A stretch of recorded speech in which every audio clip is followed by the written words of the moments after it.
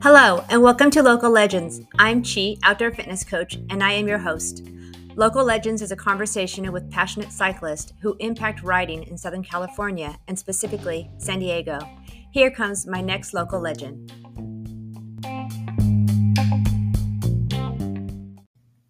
Hello, and welcome to episode 13 with Tammy Tabeek. I'm super excited to have her on Local Legends.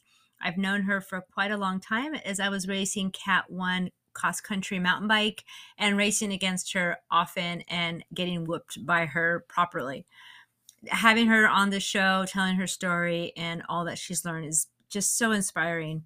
I also wanted to note about in this show, I asked her a few times about her racing at Worlds and mentioned things about categories and professional. So in case you weren't sure, I'm not going to go into road racing, but in mountain bike racing, you start off as a beginner and it's Cat 3, and then you move up to Sport, which is Cat 2, and then up to Expert, which is Cat 1, and then Pro. Not that everybody goes to Pro, but that's the way that it goes. So Cat 1 is the highest level until you get to Professional. So in this interview, we talk about Worlds, and my presumption was that you had to be professional to race Worlds. And that's not the case. You can go in as a Cat 1. You can even go as a Cat 2, as I understand, into a Worlds race.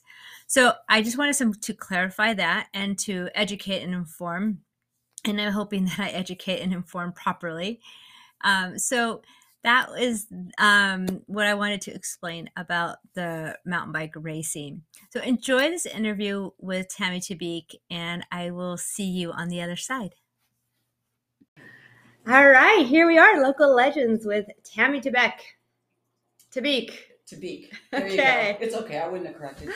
All right, so a local legend, San Diego world race at world level. I gotta say, the first time I met you, you caught me off. Went to a quick and dirty race on the start line with you, and I'm thinking, who is this lady? Just shot away, and I was very humble, like, holy shit. I had no idea who you were. If I'd known, I would be. Now I know. So anyway, I would love to know more about your story and hear about your riding history.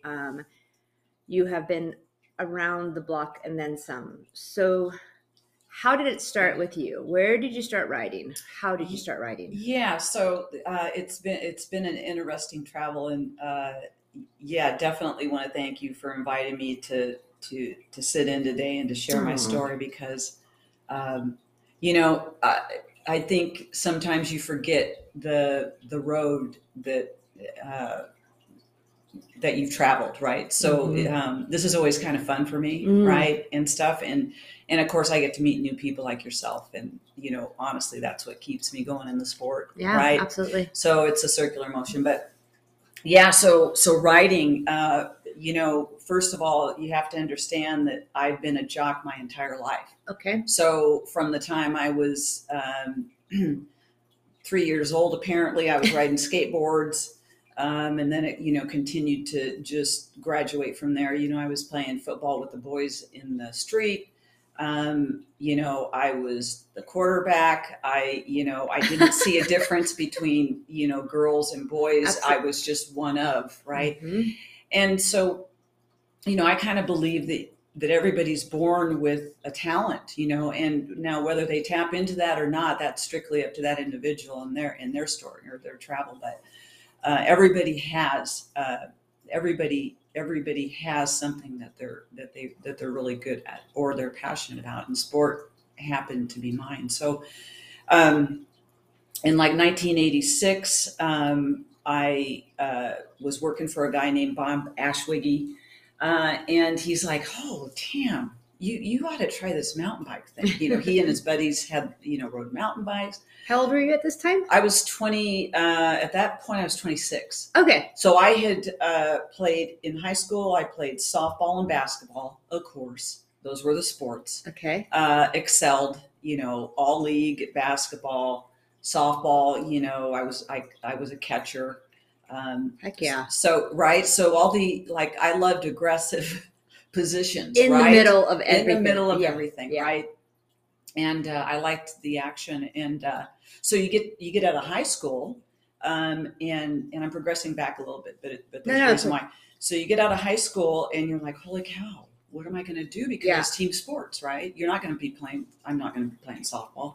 The local college, junior college, wanted me to come and play basketball for them. And I remember getting a call from the coach of Grossmont College. Okay. She calls me and says, Tammy, my grades, listen, I wasn't a scholar. Okay. I was in school to play sports, right? Okay. So PE was your favorite subject. Right, PE was my favorite, and I excelled at it. But and I didn't come from a background where college was important. College was a necessity. So I came from a background of entrepreneurs. So it was all about business and making money. Wow. So, and there's a reason I'm going to tell you that, because the coach calls me. She calls me, and in those days, you actually had a phone. Yeah. You picked up you didn't have a cell phone, you didn't have a pager, and you didn't know who was calling you. And I picked up the phone, and I remember it was like an avocado green phone that you had in my bedroom at home. And she told me who she was, and she said, Tammy, we would love to have you come up and play for us. Right now, listen, that would be an honor, right? Instead, I say, I really appreciate it. I truly appreciate the offer, but I'm going to go to work. Oh, I'm going to move out, and I'm going to go to work. And she said, so you're not going to go to college? I said, no, I'm going to go to work. And that was the end of that. So of course I went to work, and started that process. I look back and I just go, gosh, Tammy, I wish that's the only thing that I probably regret, because here's the gig. You can work for the rest of your life. Nobody told me that, right? You can work for the rest of your life. What's 2 or 3 or 4 years, right? But anywho, that was the avenue I took, got involved in. So at that point, I'm like, what am I going to do? What kind of sport am I going to do? And so I continued to play basketball at the recreational level with the guys at the local gym, right, for about 1.5 years. And then I went to 24-hour fitness, because now I got to join a gym. Joined a gym, saw these people playing racquetball. Oh, I had never played racket sports and never was an individual, sports person. Okay. So I started playing. I got a membership. I started playing racquetball, and actually, for the next 25 years following, was a national level racquetball player. So what? So yeah. So I traveled around and played racquetball for 25 years. For 25 years. Holy smokes! Right, and so when in 1986, I was playing racquetball every day. You play racquetball for 2 or 3 hours, and then you play tournament on weekends. Right? Wow, I had no idea. Yeah. So a lot of fun. Oh my gosh, you played racquetball, you drank beer. You played racquetball, you drank beer. Sounds good to me. And had some great friendships out of that. Huh. It was quite the thing too. Oh, it was in the 80s. I don't know if it's still huge. A thing right now. To be honest, it was huge. I know my parents played, and I was like, "Where are you guys going?" Like they had the bag, and you just the whole thing. You lug your bag around. I played for Xterra. I played for Wilson and stuff. And it was it was what you did. You got off work, you rushed to the gym. Yeah. Right. Huh. So in 1986, when I was working for Bob Ashwiggy. That's a good name. He's awesome. Awesome guy. Awesome guy. He's like, Tam, you rode motorcycles growing up. And I'm like, yeah. Oh, yeah. Yeah. We went to the desert, dune buggies, motorcycles. And in fact, I wanted to race motorcycles. However, my mom and dad were getting divorced, and neither one would buy me a motorcycle. Aww. Right?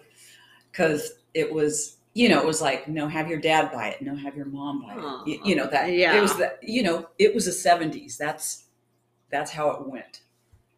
So anyway, Bob's like, well, let's get you a bike. Now, understand, I'm like 25, 26, don't have a lot of money.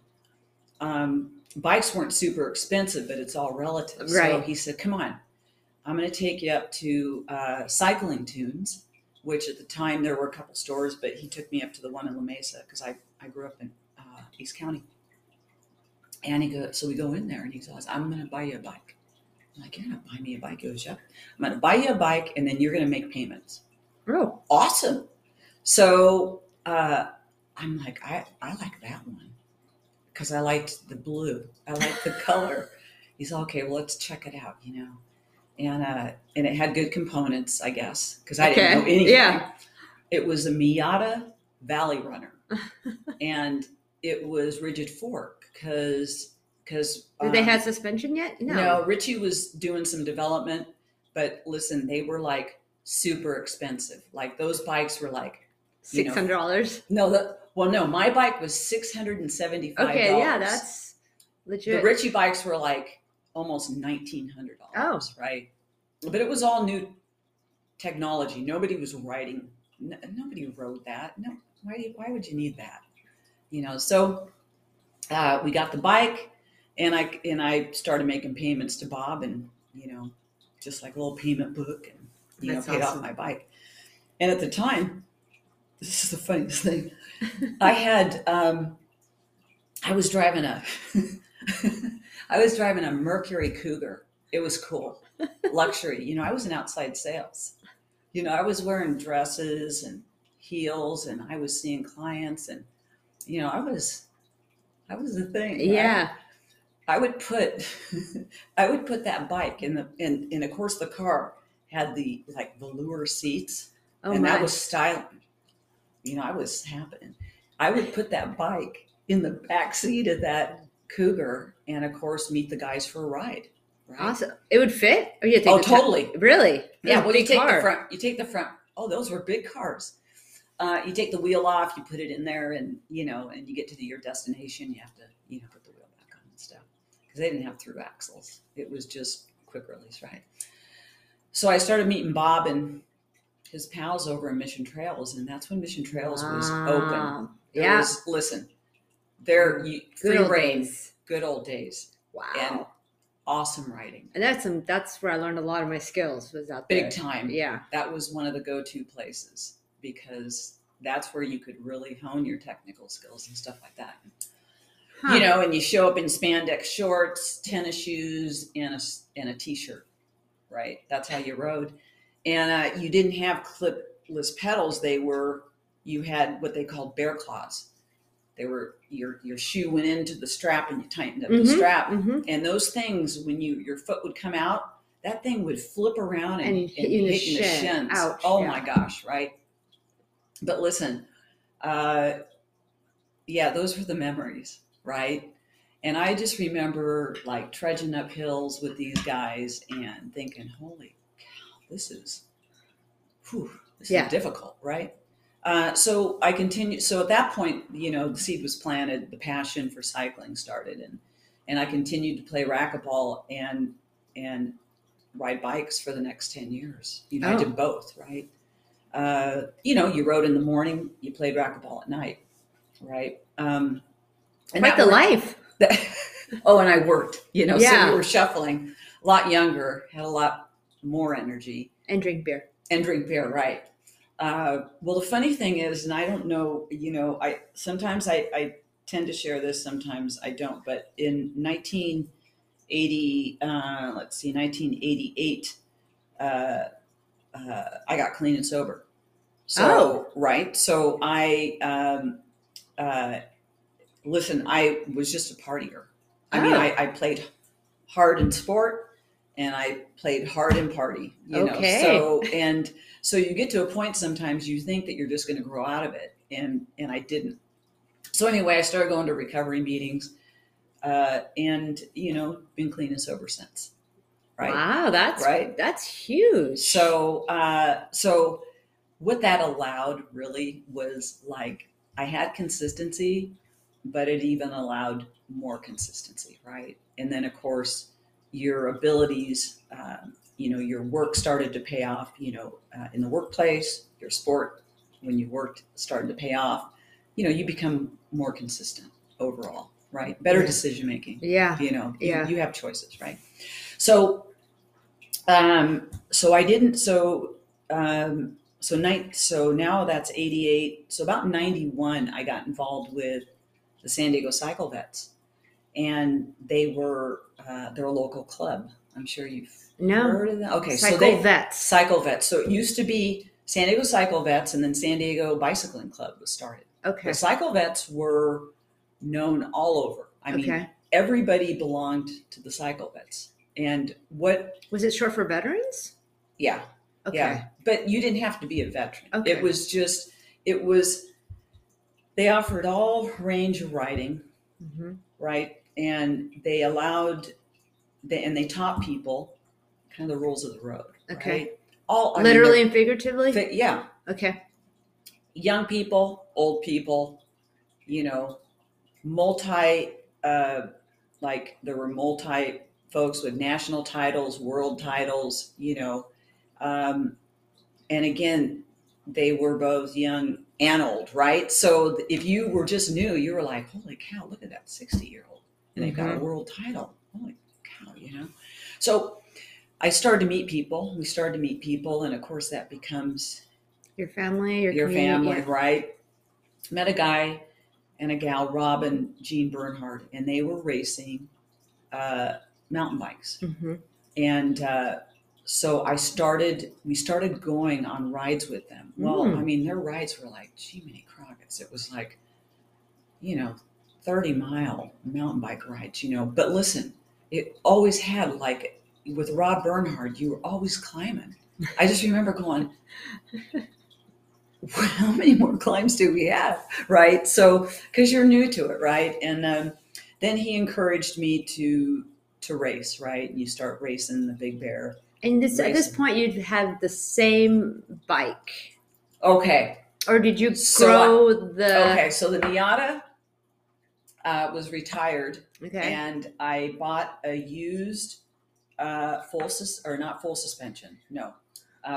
Just front suspension from some friends. Right? Okay. It was a Cadex. I think Giant ended up buying Cadex. Okay. It was an aluminum composite. And so I started, of course, racing that. But what was really like a pivotal point for me is Rob Bernhard had been riding for a long time. And, we were doing places, our rides were like Black Mountain and Ramona, right? This is 1991. Sagebrush. They weren't grooming trails at Sagebrush. Yeah. Okay. And I remember the stuff was gnarly. Yeah. And I remember I'd sit on Rob's wheel and he was fast and he was super smooth. And I'd be scared. I mean, like, oh my God, you just kept going, just follow his line. Follow his line, right? And I came up with this deal to kind of beat the fear. And I would sing a song. And the song that I would sing is It's Only Rock and Roll, but I like it because it's only rocks and we're only rolling. And I like it, right? So, and I would just sing that in my head, and it overcame the fear. Aww. And I learned. Yeah, what a positive self-talk. Right. So, I learned, and I don't know if Rob knew at the time that he was teaching me the technical skills of downhilling, but he was, right? And then, of course, I started racing as a sport up at Big Bear, and it was fun. And you do good, and of course that just stokes the fire, right? And it just kind of developed from there. 1991, 92, 93, I start racing a little more. Gene and Rob were on a Bike USA. It was called Bike USA. It was a store. Oh. They were bike stores. And they were sponsored by them, and they got me on the team. Oh. And you got free bike and free race entry, right? Okay. So they supported you in that. Is that your first team sponsor? Yeah. Okay. Yeah. It was awesome, right? Now I've got a Trek carbon. Maybe, I don't know if no, not the first one. It was aluminum. And just for a second, you said you raced in Big Bear. I'm assuming that's cross country, but that may not be right. You did. You were racing cross country. Just cross country on the front end. Just cross country, no downhill at that point. Okay. And so, I'm getting my feet wet. I'm racing. We're doing like Kern County stage racing. Cool. Big Bear, and Lake Castaic. That was a big one. Kind of local races, if you will. But with so that's like 92, 93. And around 95, I think a couple of things happened. At all the cross country races, there were also downhill races. Okay. Yep. Okay. So the downhill races weren't what they are today, where you're, going off, I call it extreme. Okay. Right. So it was more like the kamikaze at Mammoth. Big Bear was doing downhills, but there were big berms and maybe a rock launch, but there weren't any like major drop-offs or things that were going to, So a gal named Ann Hall, which actually lives up here in your neighborhood, was racing downhill. I mean, she was racing downhill as a professional. She was actually, I think she either did the first or second X Games in Big Bear. And in fact, she is a local legend. That's cool. She's so humble. She flies under the radar. I'm outing you, Ann. I'm going to out you. You just did. So she had a Yeti that she was selling because she had just done the X Games. She had done a bunch of downhill racing. She had hurt her back. She was kind of over it. She was done, right? And so I bought her Yeti, right? And the Yeti that I bought was actually she had used it in the X Games when they did them at Big Bear, and it was on snow. And she's in Sports Illustrated. Wow. Like when you open the magazine, it's a van coming down. Hot damn. Right. Wow. So I buy her bike. I start doing downhill. Why not? Because you have cross country on Saturday and you're racing downhill on Sunday. Why not? Why not? Why wouldn't you? Right. And Rhonda Quick and I, Rhonda. Okay. We were traveling around to a lot of local races and doing both the cross country. I was going to ask you that towards the end. Like, who did you line up with? Like, how was the lineup of these races with women and the group? But go ahead. Okay, so you and Rhonda. So we were doing the cross country downhill thing because it was fun, and then of course we started to do well, right? And so I got more serious about the downhill. I think Rhonda did a few more races, but of course focused on cross country, right? Okay. She ended up winning a Worlds in Switzerland when we went there. But so started getting more involved in downhill racing, and then had some success there, and turned pro, right? But I was kind of like what you call a neo-pro. I had a day job, so I had money. Money to spend on racing. So I didn't worry too much about like securing like big sponsorships. What did you call it? Neo-pro? I call it a neo-pro. That means you're a pro, but you're kind of not really, like I wasn't full. I didn't have a full ride. Okay. But you raced against other professionals. Oh yeah. You were going to all the nationals, what they call Norba Nationals, Vermont, Utah, racing both cross country and downhill as well, right? So I would be, oh my gosh, I would be lugging both bikes in cases through airports. Wow. It was just crazy. Part of the gang that was doing that was a gal named Michelle Taylor, Mike Jennings. I don't know if you know Mike Jennings, a guy named Carl. We were all downhillers. I was the only one that was doing both, right? So we would collectively, we'd get a place to stay. We'd have the same van. That's great. So that must have been fun. Oh, it was awesome. Yeah, it was. And then crazy. When you were here, I'm assuming you were winning things or podium a lot. Yeah. So when you went to the different states, were you surprised with the level that or were you like, were you, how did that Yeah. work out? So here's how it rolled. You know, big fish, little fish? Totally. So no, it went more like this. So as a cross country racer, I was on the podium because I was an expert rider. I was an expert rider. Okay. I stayed expert on cross country. Okay.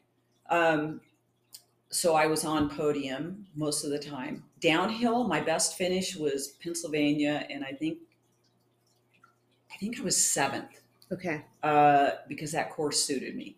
Okay. The rest of the time I was somewhere, around top 12, 13, something like that. Because I didn't dedicate my life to the downhill because I liked cross country. Okay. I think if I would have just focused on downhill, probably would have had a little bit more success. But that wasn't really the most important thing to me. Okay. I mean, I enjoyed doing both. You're a professional at both levels. Well, I was an expert rider. So you're a Cat 1. I was a Cat 1, yeah. Okay. So at the same time, though, I also have, with Jean Bernhardt, we have a women's cycling team called Harbor Lights. We were a grassroots San Diego team. Okay. So I would come home from Utah, Pennsylvania, after doing downhill cross country. I'd have a couple days in town, and then I'd pack my road bike and go ride the stage race in Altoona. I did Altoona. That was a 7-day stage race. I did Redlands 2 or 3 times. So wow. I was doing the dirt, downhill, cross country, and the road as a Cat 1. Wow, that is a lot of miles and training. A lot of movement. Yeah. So I wanted to ask you about your training then and now. I love hearing about the amount of time, and you're working full time, but I want to continue this journey of how you went from local in Big Bear to national. You're still on Team USA, or what? That's a team. Is that what it's called? Yeah. So what happens is when you're doing NORBA nationals, at that time they had a USA Cycling Masters. Okay. Right. So you would get chosen or make the team for Worlds. Okay. This is UCI or not yet? Yeah, it is. It's UCI. So in 99 and 2000, I was on the team. 1 year we raced Switzerland. Okay. That's actually when Rhonda Quick won Worlds, right? On cross country. I went in with broken wrist and collarbone. I had broke it. I had broke both of those in Utah about a month before. But I went to Worlds anyway. I couldn't do downhill, but I did cross country. Oh man! So I just cinched myself up and. Do you look back and go, "How did I make that work?" Or well, I had a plan. You just at the super technical stuff, because in Switzerland it's pretty gnarly, right? It's very damp, rooty, rocky, slippery. I rode the course, and I just had a plan. At those junctions, I would just get off, run my bike. Oh. Right. So, the biggest part of any race is just to have a plan. And, I love it. Right. So you make the team, the World's team, and then it was in Switzerland 1 year, and then the next year was was Mount St. Anne, right, in Quebec. Okay.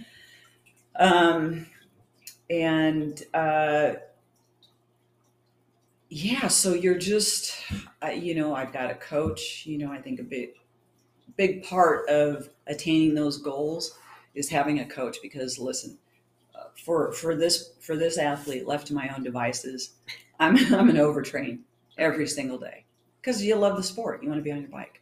You're going to do stuff. You're going to do this. This athlete's going to do more than less, right? And I think a lot of people do. That's usually the case. But okay, so for you though, for sure, for sure, yeah, more is better. Put that label on any category for me, right? More is better. So I had some great coaches. Dave Jordan, which was Amber Neben's coach for a long time, and Amber Neben and a gal named Katrina Grove actually rode for us on Harbor Lights before they went on to become pros, up to the bigger teams. Okay. So we provided a grassroots organization. We supported both bike races, lodging, and Gene and I ran that team for about 6 years. So, okay. Oh my goodness. Yeah. So much. Just a lot, so right? much. Okay. So I'm just imagining you like with your bikes all over the US, now traveling the world. And you're 30 now? Yeah, I'm actually, I started racing when I was 31. Okay. Right. Yeah. So I'm actually about 38 at that point. And then 39. when you're traveling the world, I'm assuming that when you left Big Bear and went to nationals, you're like, oh, this is the quality of competition. And then you go to the world level. Was it a shock, or were you felt like you were well prepared at that? Yeah, not a shock, because really, even locally or in Southern California and NorCal, we have some of the best riders. Okay, and right? I didn't. Yeah, Yeah. And the word you got that word, like, oh, guys, we are trained. We have really good skills, or what was it that made you this? Yeah. So I mean, there were just a lot of riders before me. Instrumental individual on technical skills, of course, like I shared, was Rob Bernhardt, but Kathy Sessler, she was a world champion. She lived up in Temecula.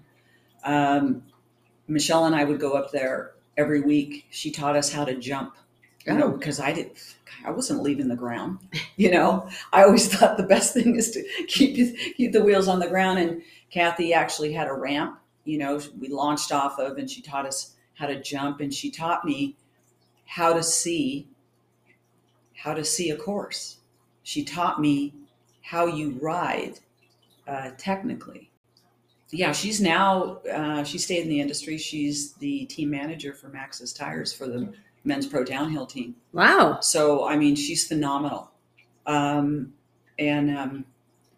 Yeah, so she prepared us, right? So I was fortunate to come across people that really helped. I mean, they gave to me freely, the information, right? And prepared me. So at no time did I go to the line and go, holy crap, I'm outclassed here. Okay. That's fantastic. Really grateful for that. The thing is, you have to be open enough to get the information, and you have to be humble enough to learn it. Mm-hmm. And you have to be consistent enough to practice it. And you have to be willing to hurt. Not all the time, but I mean, not like hurt yourself. I'm talking about hurt, and you have to be able to get up every day when you don't want to, and do it repetitiously. So right? You said you would go up weekly to Temecula to train, right? For skills alone. Yeah, just skills alone for 2 hours. I would jam up there. Michelle and I would work with Kathy.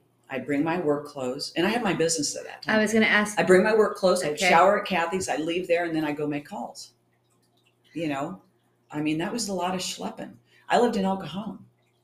Jeez. So Temecula's far from San Marcos, but you had to drive twice as distance. A lot of sacrifice, but it's not really sacrifice, right? When you love it, I had a goal, and I had particular goals. So when you're racing at Worlds, they pay for your flight and your everything? Like, how much are you getting paid? Because I'm sorry, I mean, I know pros, I don't know how pros get paid. I wasn't getting paid anything. Oh. I was getting my lodging, but you're paying for your flights. Oh. And those types of things.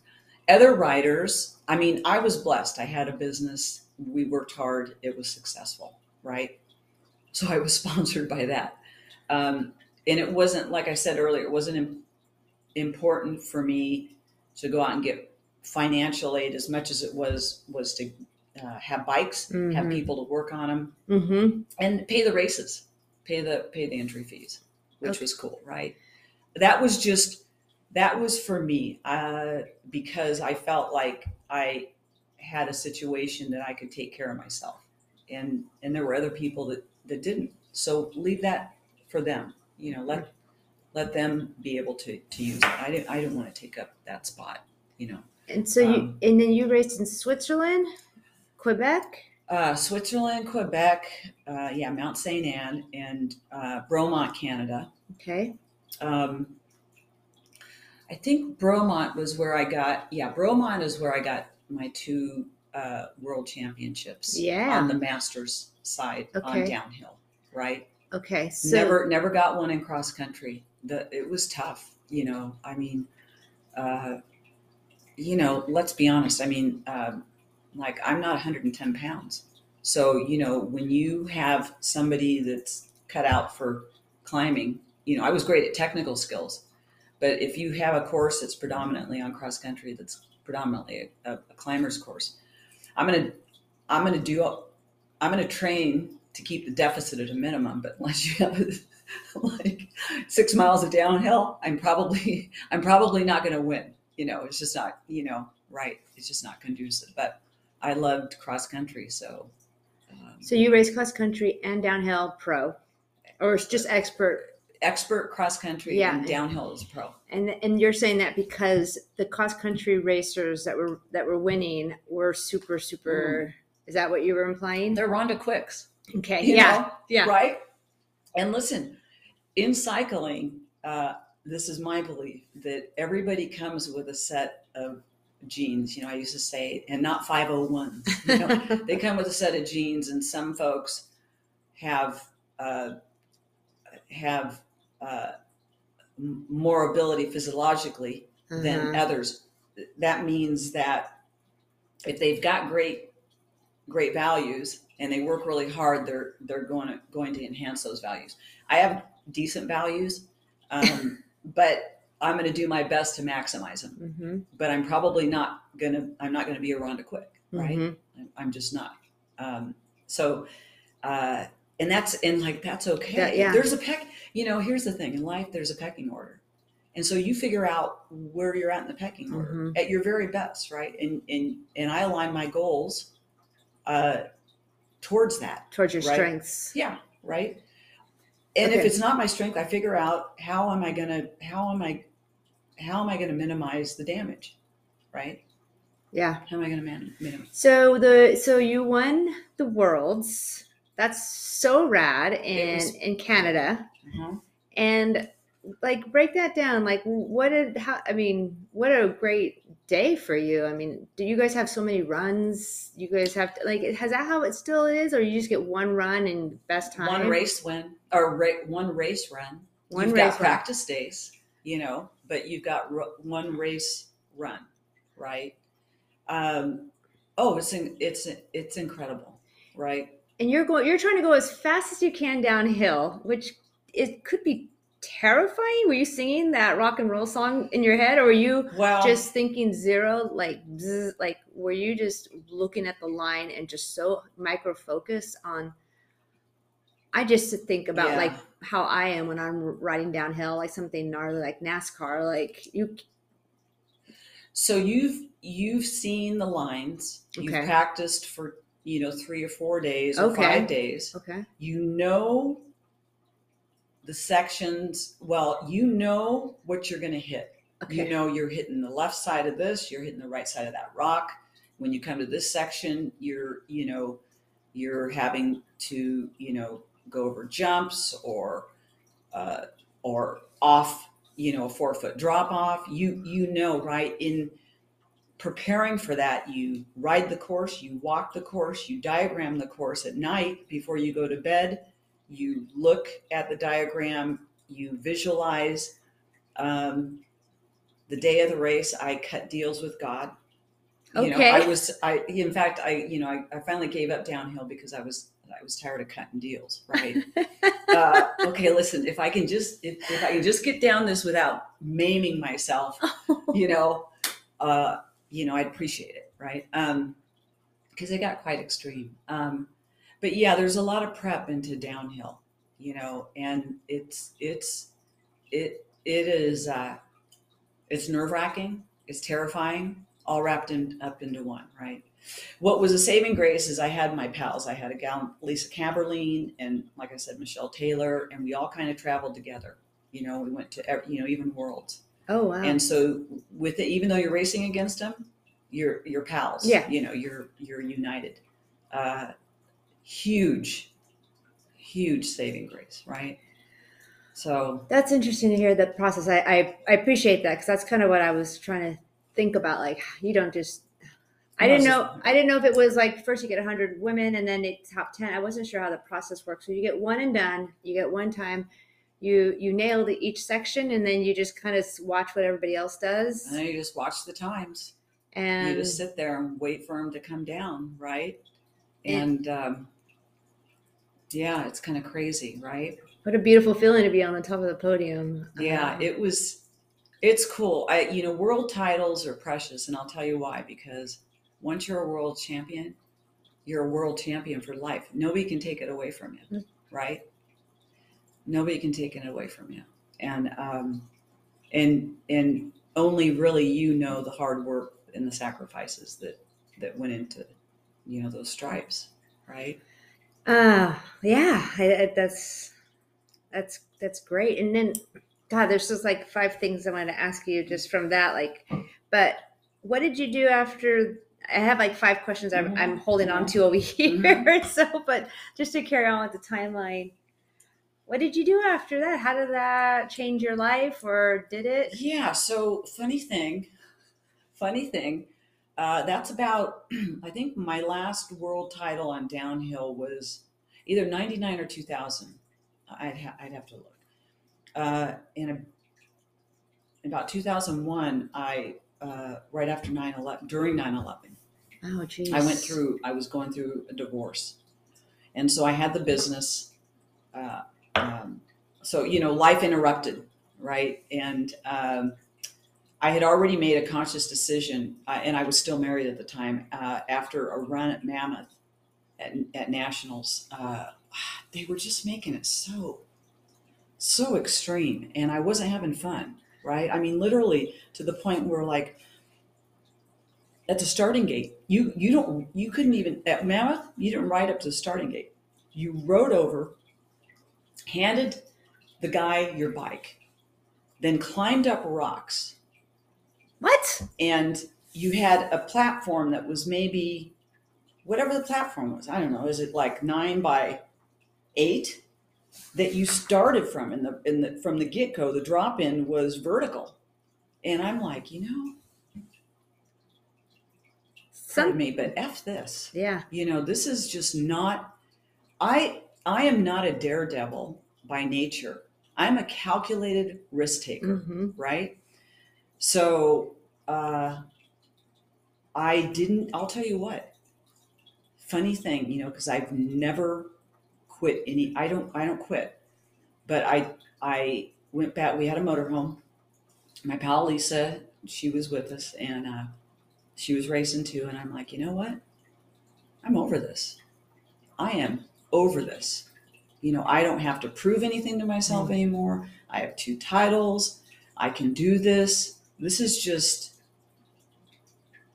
not good for me. So I didn't race. I actually pulled myself off the starting list and didn't race. And I was done with downhilling. Sold my bike, sold my gear. Whoa. Right? Not mad at it. No. Just going, you know what, Tam, you don't have to prove anything anymore to anybody. Did you have a feeling that a lot of other people felt similar to you? Yeah. Yeah. Oh, yeah. Okay. At least my pals did, Michelle and Lisa. We all kind of hung it up after that, right? And it's not still, cross country though. And the bikes still then were probably better, but still not necessarily. They were. You had 6 inches in front, 5 inches in the back. Oh, that's pretty good. Yeah. So, yeah, but I was just mentally like, you don't have to prove anything anymore. So, continued to ride cross country. Yeah, I got divorced, kept a business that had some financial challenges. So I really just put my focus in that. I had the team. I also had a juniors team Oh. Yeah, we had I think 5 or 6 juniors. They were racing at a national level. My niece was on it, and they were all track riders, and actually just kind of dove into supporting that. Went to the races, went to national races, Trexeltown. We had national caliber racers that came out of our program, and Michael Blanchford became an Olympian from our he was in our program, and then he went on to become. So those were some good times mixed with obviously some emotional, rebuilding weird times. Wasn't really racing much, and that was okay because I had raced a ton. So just trying to pay attention to life and figuring out how to navigate the next chapter, right? Yeah. Okay. So, how did you manage working and racing for the time? It sounds like you started racing in 90 and for 92, yeah. For almost 10 solid years. Yeah. And that's a decade. That's a big time of your life. How did you, and you were playing racquetball. So right around 98, I think I stopped the racquetball because what was happening, obviously, cycling was taking up, I was road racing and riding the dirt. So that became all encompassing. And my passion was, I kind of, I'd play once or twice a week racquetball, and then it started to, once a week. And, it just kind of, it's weird. I didn't make a conscious decision to give it up. I still love the sport, but just something had to give, your body's just getting hammered. Right.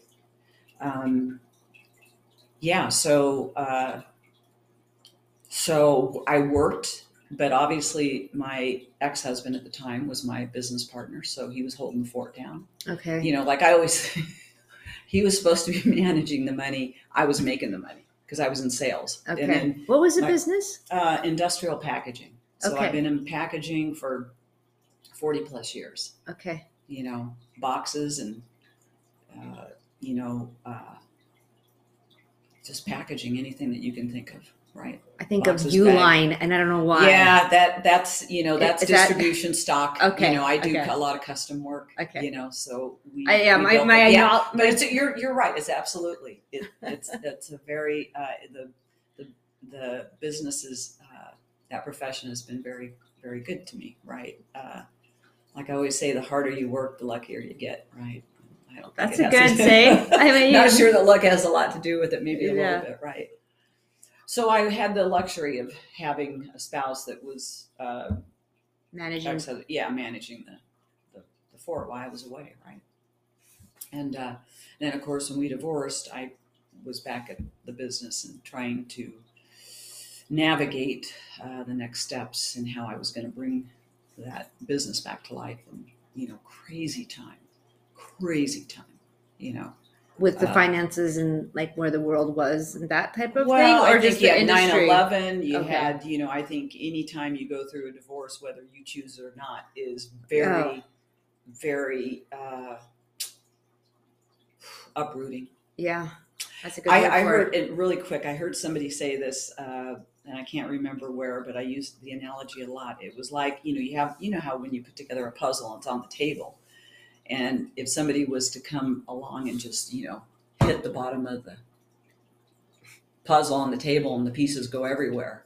And that's how I identified with my life at the time. The pieces were everywhere. It's like, where do we go? Where do I go? What am I supposed to do? Yeah. That's not the story that I thought was going to be written, right? But hey, it's all, it happened, and stronger person for it, for sure. So paid attention to the business, and there was a guy, Simon Marshall. He was our Harbor Lights coach. Mm-hmm. He and Jean had worked together up at San Diego State University. They were both professors. Simon and I were very close, and he had taken off, went across, he's British, went back to England to get his doctorate. And in the meantime, he meets a gal, Leslie Patterson. Oh. So Simon calls me, says, "Hey, listen, we're getting married. But I have secured a job at San Diego State University. We're coming back over, and I want you to meet Leslie. Huh. And so, right, I'm coming out of the divorce. I'm like, bike racing, I've been there, done that. I'm kind of not feeling the fire. But riding is always there. Yeah, we ride no you. matter what, right? Road, mountain bike, both of them. Right. Okay. Simon brings Leslie back, and he says, "Hey, Leslie and I meet, instant Oh my goodness. bond, right? Instant friend. Even though there's a 10-year difference, I always say I'm not sure that I'm extremely immature or you're just extremely mature. What the relationship works, right?" So that's cool. I had no idea any of this. Yeah, best pals. So I get Leslie on Harbor Light. She starts riding crits. She's an ex-British national team member. So she's a high caliber athlete, right? From triathlon. But she's gotten burned out on triathlon. Okay. So I get her into bike racing a little. Meantime, she discovers Xterra, off-road triathlon. Huh. So she gets through with her first Xterra, which was in Vale Lake. It was like 110. She says, in her voice, in her Scottish voice, "Tam, you got to try this sport out." And I'm like, I don't know. Listen, I don't do triathlon. You're a bike racer. You don't like triathletes because they can't handle their bike. You have preconceived notion on what a triathlete is. That is how it is. That is the culture that I've been brought up in. And she goes, no, you got to try this because it's awesome. It's a different beast. Yeah. I said, "Leslie, what do I know about running and swimming? I'm not a runner." "Oh yeah, you ran." I said, "Leslie, I ran in high school, like when they made you.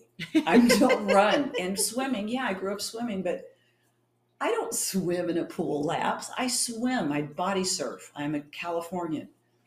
"We'll teach you." Sure as heck. They write a program for me, her and Simon. First of all, it's, I go out and they've got me running like 30 minutes. Yep. I'm like, I go out for 10 minutes. I got a side ache. Yeah. I'm living in Scripps Ranch. I've met Paul. I'm living up there and I'm running a mile. The first mile, I got to walk because I got a side ache. I'm like, this isn't working. Obviously, it progressed. Started swimming, got into a master's program, right? Show up at my first race at Rim Nordic Xterra, off-road triathlon. I come third overall. What? So I'm like, oh, I like the this. Bug is back. Again, remember, sport for me is a way to express myself. And of course, when you do well, you're like, oh, I like this. But, and that's been the last, 11 years for me, racing Xterra and bike racing, right? But Xterra is where I got my other 3 world titles. Oh, that's rad. So there you go. So, competed at a national level, world level, and really, Leslie's coached me through those attainments. Right? So, okay, I know the Ironmans and the triathlons. I've done some triathlons. Break it down, the Xterra. What is the distances, or are they all the same? Does it get longer with the worlds? They're all Olympic distance. Oh, okay. So Xterra's Olympic distance. So, it's 1,500 meter swim. It's somewhere around 19 to 21 mile bike, and then it's always a 10K. So if you think of that, you're like, oh, okay, well, that's not bad. That's a mid distance. That's Olympic distance. In Xterra, that can be anywhere from, for me, for a master's athlete, that can be anywhere from, 3.5 hour effort to, 420. It just depends, right? Depends on the course. Yeah. Right. So predominantly they're not super technical, but there's always a lot of climbing on the bike, right? The swim, you've got people that have been swimming since they were toddlers competitively, right? That makes a huge difference. Like the gap, right? Right. Yeah. So I really had to work on my swim and minimizing the damage, right? So my efficiency. I mean, I got my swim to where I could manage the deficit. So I wasn't coming out, 7 minutes behind the lead swimmers. If that was only 2 or 3 minutes, I was good because I could catch them on the bike. Yeah. And then I had to really refine. I had to really become a good runner. I mean, because that was also a lot of climbing in Xterra. It wasn't a flat course. You were always at elevation. You're always, climbing. Everything was climbing. There we go again. There's Exactly. your friend that. So I mean that, I've been to a lot of venues, made a lot of friends, lifelong friends, and at the world level, the worlds were always in Maui. Oh, but you had to qualify. You had to qualify for them, right? And then also at the same time throughout the years, I've done, to stay in shape on the triathlon side, because listen, that's a whole nother shindig. Yeah. I mean, to put 3 sports together, it's one thing to put a mountain bike race together. It's another thing to put 3 sports together. It is effing hard. Yeah, right? It's a time commitment. It is tons. Right? You're doing 2 sports a day. So I would do road tries, Olympic distance road tries, in between the Xterras, because, it hones your skills. I did a couple 70.3s as well. Geez. That's a long distance. Yeah. You said that you did that for 10 years? I've been doing triathlon for, I think this would be my 12th year, but I'm not sure. You've been doing it since this past year? Yeah, I went to Worlds in October. And? Yeah, in Maui, and took second and got second. Wow. So congratulations. That's incredible. So, listen, it's a hard discipline, a triathlon, right? And so, but I think what's happened for me is you've got to really have a fire for triathlon, because it takes so much training. So really this year I'm doing a lot of bike racing. I enjoy the bike. I love the mountain bike. I love lining up. And I've kind of got my passion back for the race and the mountain bike. Right. Mm-hmm. So, and heck, it's a lot easier just to do one thing. Right. Sport. But still enjoy run. I do, a few months back, November, December, I did some halves in the dirt, so that's kind of I like that distance. Can you, in Xterra, can you draft? Because I know, and I didn't think in triathlons, can you draft? No. I didn't think so. No, not in road triathlon, you can't. But in dirt, you can. If you can stay on somebody's wheel, for sure, in the dirt. Yeah, I just wasn't sure what the rules were for not that. On road. And so I'm assuming that when you're with the Xterra, your strength was in the biking. That's where you would put Excel. Yeah. Wow, that is so amazing. So you continue to work, you continue to have your business? You have the same business? So I sold the business in 2007. Okay. And went to work for another packaging company. Okay. And was with them for a bit.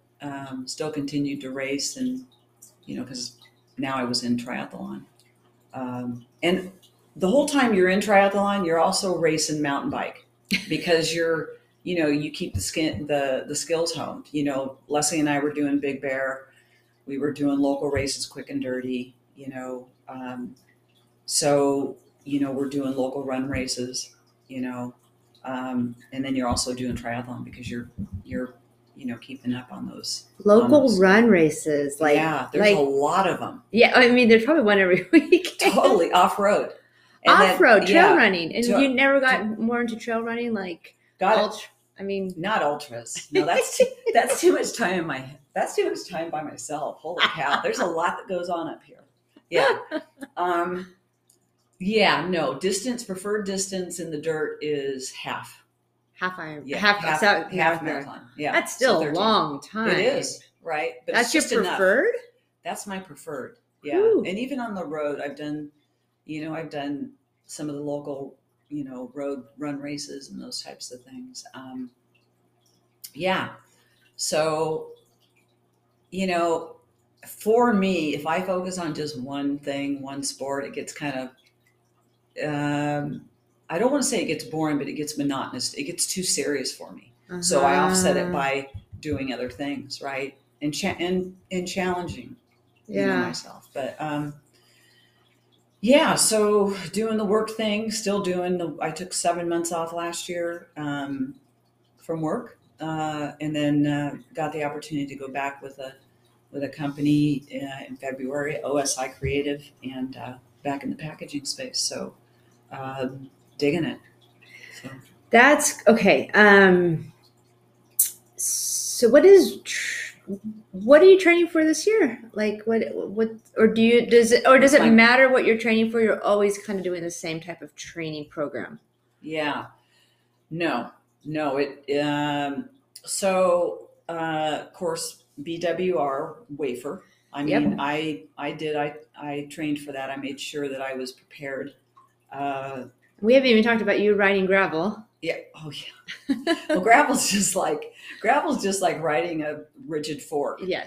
It's just back to my roots, right? Except you're on you're in drop bars instead of straight bars, right? So yeah, that transition has been easy. Yeah. Right. I love it. Yeah. So I wanted to be in shape for that. And listen, the last 2 years I blew really hard on Wafer because I go out, I just like to go out hard. And then I, would limp in. This year had a better experience. This year's goals are more like this. I want to be fit. I want to stay competitive.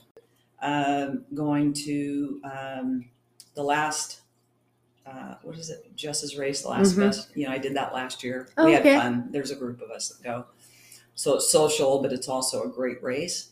Also got invited. This is actually probably the biggest thing that I have going on this year is I got invited to race with CAF, a team for Rebeca's Private Idaho. Oh, very okay. So the cool thing about that whole situation, the way it unfolded, is I'm like, I should really be involved in something like that, right? I should get involved. And the next thing I know, I got Linda Vihal reaching out to me. She's putting a team together, and I've known her for years through Xterra. And she said, "Hey, would you be interested in being on the team?" And I'm like, "Yes, I would." Yeah. So how things work for me, I had kind of thought that in my head, probably unintentionally put it out to the universe, and that opportunity came up. And so I think it's a great organization. I have watched from the sidelines for a lot of years. I watched, Mike Jennings, a good friend of mine, and Melinda Dyer, or not Dyer. I'm drawing a blank. Melinda get involved in it.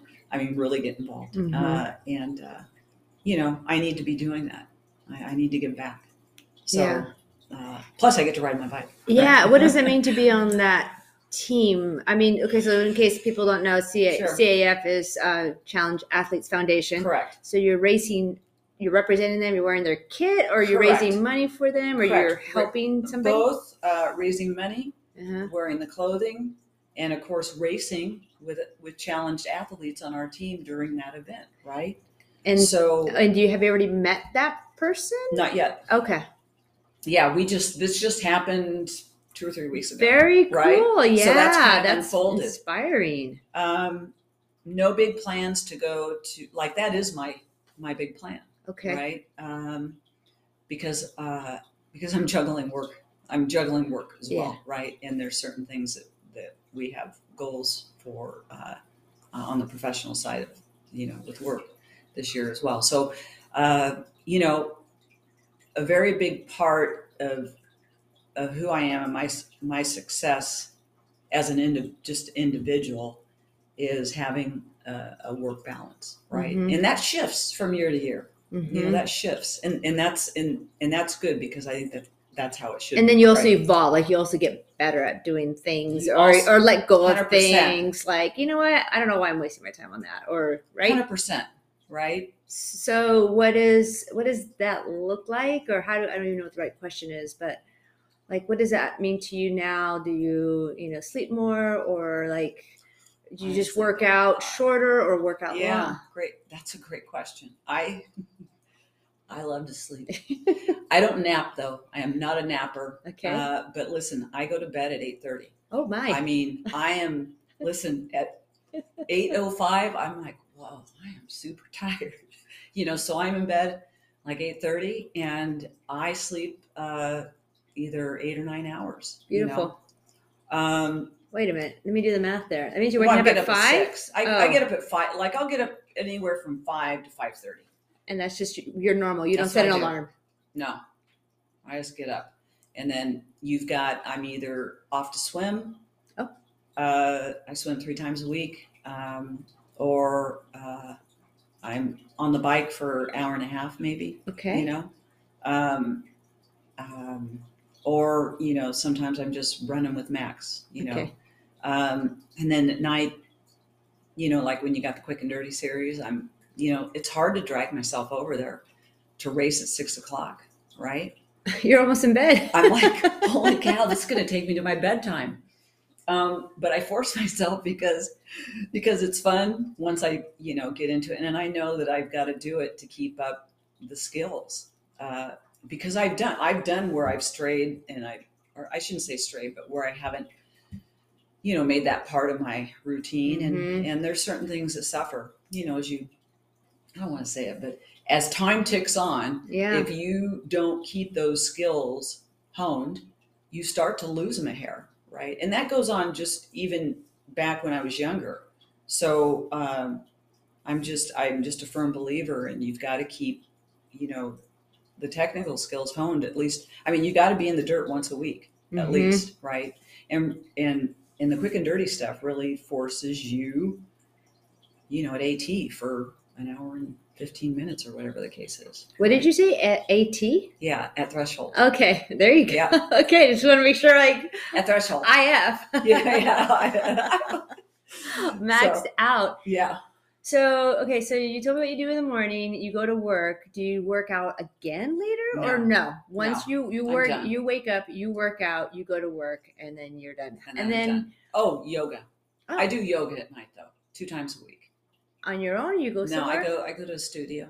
Okay. Yeah, to Core Power over in Poway. I started doing that. Kim, a friend of mine, introduced me to it a couple years ago, and it's been a godsend. Good. Right? Yeah. So hey, I'm not feeding these words to you. I necessity. I mean, I'm a big believer in that balance in all parts of it, like slowing down, your breath, stretching. Just getting in tune, like slow the heck down. Right. Yeah. So I'm just curious. So you're 62. Yeah. I'm 49. I'm looking at you because you still kick my ass single-handedly. How do you keep going this hard? Like, you've never slowed down. I'm asking you and saying this. Like, I feel like you've never slowed. Like, you just keep the engine going. So, but it's interesting, it's all perception, right? So if you think about, I'm like, I don't know. Well, let me tell you. So like, during, when I was going through a divorce, I slowed down. Like I wasn't racing, right? I was still riding group rides and that kind of thing, pushing myself, but I wasn't racing. So I kind of stepped back a hair and then I went forward again. Okay. And there's periods, it's cyclical. Like even within the course of a year, if you have goals laid out, our training plan has always been, it's cyclical. It's, like 3 or 4 weeks hard. Yep. And then of course you're building for the next race. Mm-hmm. The race is never, I'm not racing big races every month, it's every 2 or 3 months. Mm-hmm. Right. So you do take a step back at times, but COVID loved, I'm sorry, everybody. I said that today. I miss COVID. I loved COVID only from a selfish standpoint, because all of a sudden they pulled the plug on racing. So what that allowed me to do was have permission to not have to have things lined up. You know, I literally went, this is awesome. I would just go out and ride. It took the pressure off. The flip side of that coin, what I found interesting is once they started races again, whew, man, I was not in race shape. I was the person, you know, on the rides that my group was waiting for, you know, and I was like, what in the heck is going on, right? But you take basically, you know, 12 months off from any intensity, and you can't just get it back like that. And it was interesting because one of your you know, it says hardest lesson. Yeah, that was going to go. Hardest lesson is the fact that in cycling, like no other sport, hands down, you cannot fake it. You cannot go to the line and tell your head that you're going to perform. If your body is not conditioned, you cannot get training through osmosis. You can't think about it on the couch and think, I've done enough. You have to do the work. You have to do the work in cycling to get the results. Because if you don't do the work, you're you can't fake it. Yeah. There's nowhere to hide, you know. But you also have a lot of, like you said in the beginning, you have a talent. Everybody has a talent. Yeah. You're athletically gifted, or you just love the passion of the sport, or a little bit of both? I mean, probably that's my gift from whatever you believe in. Yeah, for sure, and it's my passion though. And then when you train and you put the time in, it sharpens that knife edge a little bit more.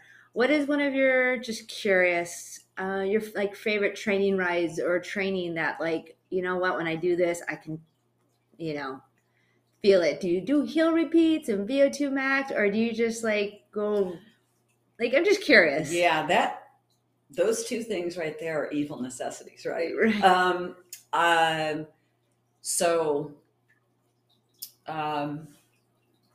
Yeah. So and Leslie's now kind of since retired from sport, but from Xterra, but you know, most of our, you know, she was dragging me along on all their training rides, right? Well, clearly I'm the oldest, right? So I was always dragging up the rear. Ironic. But lots of hill repeats. Okay. Always climbing. And some of the hardest rides that we have done were, you know, hill repeats out in East County on Honey Spring, you know, and walking away from those sessions and putting together, you know, like just really hard training sessions when you're walking and you walk away from them going, man, that was hell, but that was it. You go to the line of any big race, and I never questioned, am I ready? You know? Wow. So I knew that I had done everything in my power to put together. I knew that now whether I won or not wasn't the deal. The deal was I was ready. There wasn't anything more than I could do, you know, and that goes from all the way from training to nutritional, you know, strategies and those types of, you know, you're leaning out, you're like at race weight where you're always hungry, you know, and you know that you put the training together, and then how the cards fall, they fall, right? Yeah. But making sure that you touched on every area that you need to be proficient in, right? So that's what I mean is like, you can't just sit at home and wish that the work gets done. You have to do it. And I don't know how, you know, I think for me, my career has ebbed and flowed, right? There's been times when I've taken a couple steps back, and then you kind of re-energize yourself and get fired up again, because you can't, it's hard to keep that fire going. Yeah, right? yeah, You get tired. Yeah. I mean, I get tired, right? Or I'm like, whoa, you know, I just don't want to hurt that bad anymore. You know, like with triathlon, I know what it takes to operate at a particular level, and it's just a lot of work. You know, and then you get to a point where you're like, I don't think I have to prove anything to myself anymore, because that's really the bottom line. I'm not proving to any. I'm not out there to like beat you. I'm not out there to like be better than. I'm out there to prove to myself that I can. And at some point, you just have to go. You know, you're good enough. You know, right? Yeah. And not like good enough because you're at the top of your sport, but you're good enough. Just you've attained some goals. Just have some fun, be healthy, you know. Yeah. You're still in the thick of it. I mean, I would go Not like, funny. oh, you're like still like doing what you've been doing. You are still on the trajectory of it. And so like you go to the starting line, and I know I've taken up so much of your time No, already. okay. And this has been so, and not much enriching, but just like so much depth in your stories. So thank you for all that. My pleasure. When you show up to the start line, do you ever get nervous? Get nervous all the time. Really? Absolutely. You know, and that was one of the questions that had come across, and you know, I reflected on that, and I learned a long time ago that butterflies and nerves are good. Yeah. I want that, right? Yeah. Because here's the gig: is when that gun goes off, you're not going to think about the butterflies. Yeah. So it's only momentarily, and you want to have that going in, right? So I think, yeah, I get nervous. You know, it's scary and nervous all at the same time. But once that gun goes off, it's just, you know, all forward thinking. Yeah. You know, forward thinking. And, you know, there's been a lot of people, there's been a lot of people I've been blessed with in my life. And, you know, my family has stood by and supported me. My sister, Kim, my nieces, my husband, you know, I mean, listen, they've, you know, traipsed across the country with me to races, been my Sherpa, and they will tell you that is no easy task during races, you know, when I'm winning my splits and times, because I am intense. And they're like, you know, we don't really like doing it, Tammy, because you're so, you know, we don't want to let you down. But they've stood behind me every step of the way. And Leslie Patterson, at every corner, you know, that you can do this. And it just, the support and our friendship. I mean, we've done some crazy stuff. A gal named Lori Lewis, we're about the same age currently, and we're hanging out, and we do these adventures on the bike that take us places. And, you know, we do things that, you know, we always say we aren't like the other gals, you know, 60-year-olds, right? We're doing stuff, and we'll look at each other and go, holy cow, do you believe we just rode that? And we just say, you know, we're going to keep doing it until we can't do it. Yeah, you know, definitely right? A gift that you've given yourself, that you have this much skill and fitness and health, and you're still going. Do you find that you have to, I hate to say, recover or eat differently? No, I eat differently. That's food. Food is like the final frontier for me. I love food. I love food too. You know? Amen. So I do not restrict myself, and probably should, but I've gotten to a point where I'm like, I'm, you know what, I'm going to enjoy life.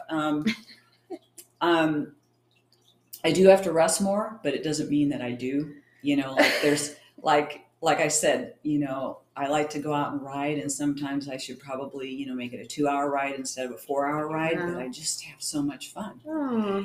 And I figure, you know, when I'm dead, I can rest, you know. And honestly, I'm going to tell you something that keeps me going. Yeah. And this is for real.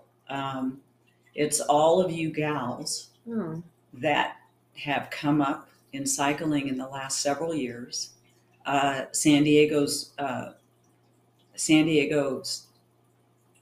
the women's cycling community has grown exponentially. You could count on 2 hands the riders here in San Diego.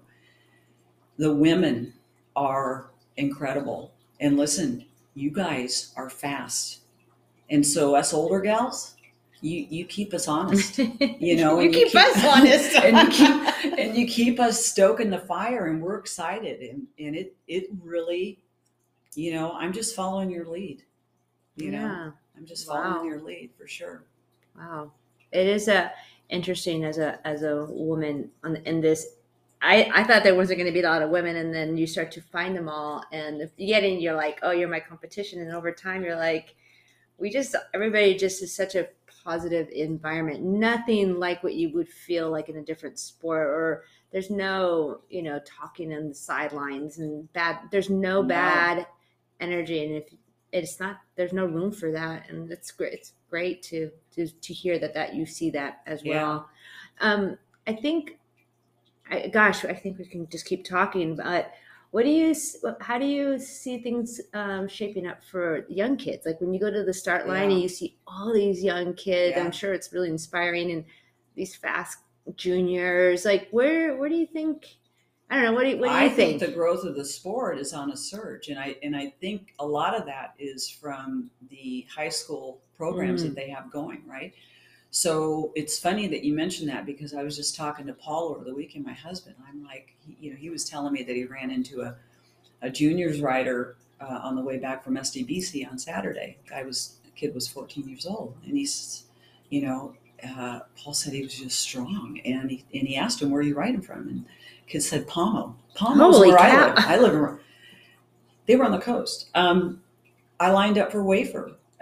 There were dads that were on the line that had their daughters and their sons on their wheels, and these kids are strong, quick and dirty. I line up Thursday night. There's only two, which I was surprised. There were only two of us in the women's expert.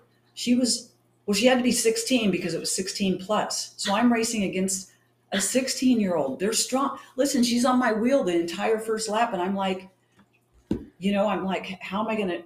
My initial racing strategy is always, how am I going to shake you? But at the same time, I'm like, you should be shaking her. You should be encouraging her to stay on the wheel, which I was. And she did a great job. So yeah, I mean, I line up, and everybody's younger than me, right? But it's great, because I think the sport is really growing. I think, and I think, like I said, a large part of that is the high school programs that they have going, and there's a lot of folks locally that are involved in that, making that happen. Because to be quite honest, cycling is a tough sport for a kid just to decide, I'm going to be a cyclist. They have to have somebody in their family that probably is involved in cycling, just like I was with my niece. I got her involved and stuff like that. So, does she ride still? She actually got on her bike yesterday for the first time in years, but she was a national rider on the track up until she was on the track. She was a track rider. Holy cow! And up until she was about, I think, 14, she broke her foot and took her off the track for a while. She was coached by a guy named Mark Whitehead at the time. He was well known. He's since passed, but one of the great coaches. And then she discovered boys. Oh, right. But they got on a bike yesterday. Her and her mom, which is my sister.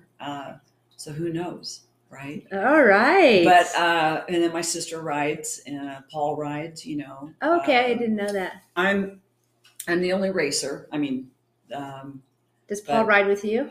He does now and again. Okay. Yeah, we actually rode on Sunday. I went out for an easy ride, and he's probably the sane one. He doesn't, he enjoys riding for riding. Doesn't have to go out and race. He's probably the smarter one, but it's all good. Yeah, I mean, the sport has been fabulous. Wow, well, it's a lifestyle. You are an exceptional role model. I'd love to hear all you've gone through, and I didn't know any of the history, and I think it's well deserved that I'm grateful that you get to share this, and other people get to hear more about it. And I also want to highlight, I feel like I have not a service, but obviously to find people like you who have been in the community for so long and influence how we ride. And that's my whole point. I mean, you definitely have influenced how I ride and what I think I'm capable of. So thank you. Thank you for everything that you've done, and congratulations on all of that wonderful knowledge that you've gotten and all the awards. You're a wise woman.